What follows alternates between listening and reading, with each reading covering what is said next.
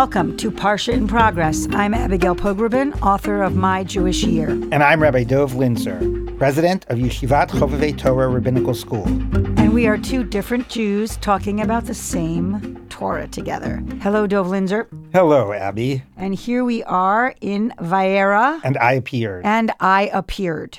And what appeared? God appeared to the forefathers, Abraham, Isaac, and Jacob, but has not made true his promise yet to give them the land that they traveled in. And now God is saying, I'm appearing to you. I'm going to bring the Israelites out of Egypt. I'm going to make true my promises to them. And how is he going to bring them out of Egypt? Through the plagues. The 10 plagues we all remember, dropping our wine on our plates, never licking our pinky. 10 plagues. Before we get to the plagues, let's just talk about Pharaoh is kind of facing off with Aaron and Moses, right? Yes. You think you've got tricks, I've got tricks. Mm-hmm. So in verse 7-9, this is God speaking. Yeah. When Pharaoh speaks to you, that's you, Moses and Aaron, brothers, right, and says, produce your marvel, you shall say to Aaron, that's you, Moses, shall say to Aaron, take your rod and cast it down before Pharaoh. It shall turn into a serpent. Yes. So basically, God's saying, this is what you're going to do. You're going to tell Aaron to throw the rod down. It's going to turn into a snake. Pharaoh's going to be scared. Yeah. He's going to see, like, God is here. This is what God can do. And it goes on in 7-8. So Moses and Aaron came before Pharaoh and did just as the Lord had commanded. Aaron cast down his rod in the presence of Pharaoh and his courtiers, and it turned into a serpent. Mm-hmm. Then Pharaoh, for his part, summoned the wise men and the sorcerers, and the Egyptian magicians in turn did the same with their spells. Each cast down his rod, and they turned into serpents. But Aaron's rod swallowed their rods. Like, I'm not going to say it, but it's like, whose rod is more powerful? Yeah. I mean, at one level, it's just, is this really a God that has sent you that I should listen to, or is it just a magic trick? Well, I think more, it seems small bore to me. Mm-hmm. Like, why are they playing with magic tricks? Right. You know, God has power. Why does God need to, in some way, make it tangible? Why start with the small stuff? And why do you even need to waste time with, like, rods and snakes? Give Pharaoh a chance to listen before he starts getting whacked over the head with the plague. But does God really think that Pharaoh's going to let the people go, the Israelites go, because of this snake trick? The snake trick? I suppose not.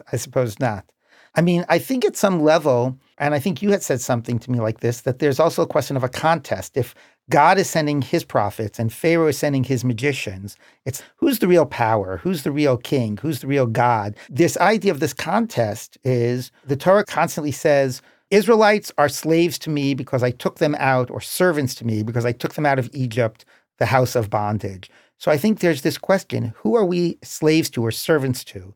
To, an earthly king or to divine king? Whose tricks, are matter? Like when human beings do things that looks amazing and magical, it's nonsense. When God is our king. I think that this sense of the human and divine contest is a very powerful read of the verses. And that question gets answered very quickly with the plagues, right? Exactly. So Pharaoh does not bend, and ultimately God has to send in the big guns.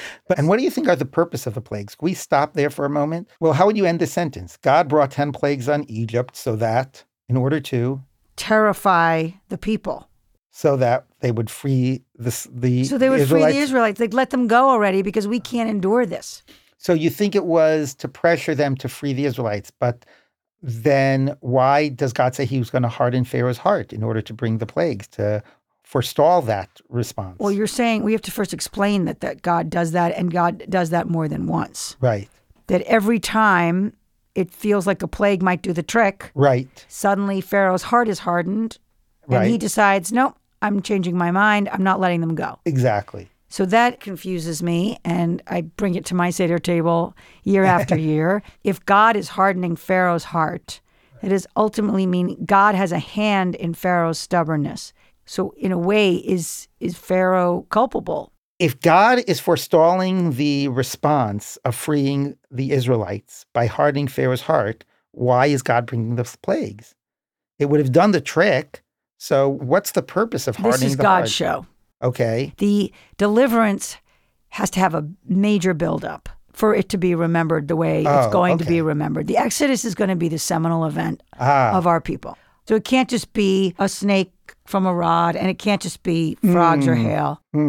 So that's actually, so the purpose of this is to make an impression on us, that this becomes the most powerful foundational moment for us, that we remember the story of the 10 plagues. Certainly you would not have had the movie The 10 Commandments were it not for all of these plagues. So that's really important. It's not... And if it were 2 plagues, right, I'm not sure that it would be as seminal. So it's really not about the Egyptians. It's about ultimately freeing us and making this our foundational narrative and our foundational story. Do you think there might be an element that it's there also to punish the Egyptians for all of their having enslaved us? Absolutely. I mean, are you basically saying that this is owed in some way? Like they should suffer. Yes. And not just suffer one thing, but suffer 10 things.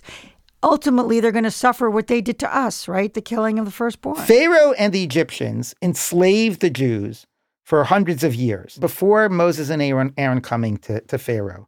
Was he enslaving the innocent Israelites?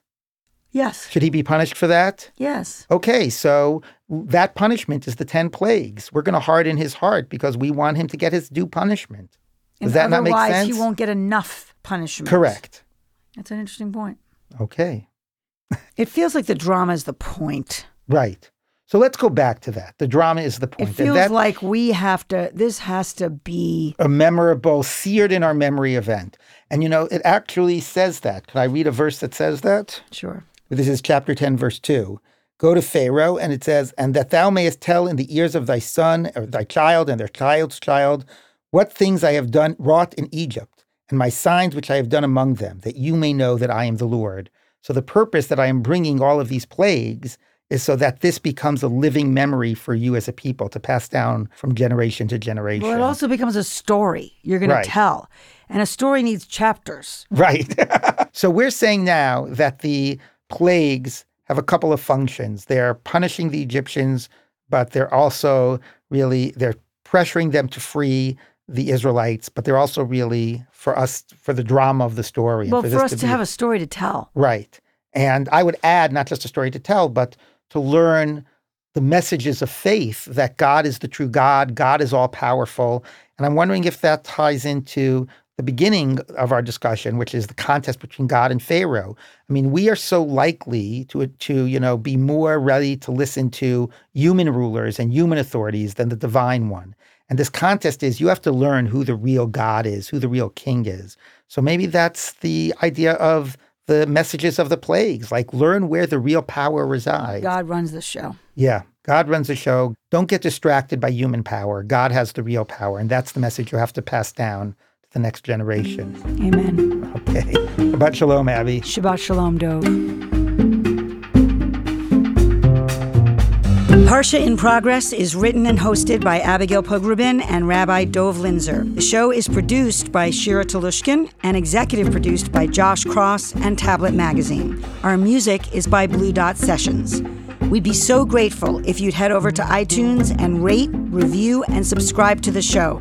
It helps more people find us. You can also write or fetch to us at this email, parshainprogress@tabletmag.com. Thanks for listening.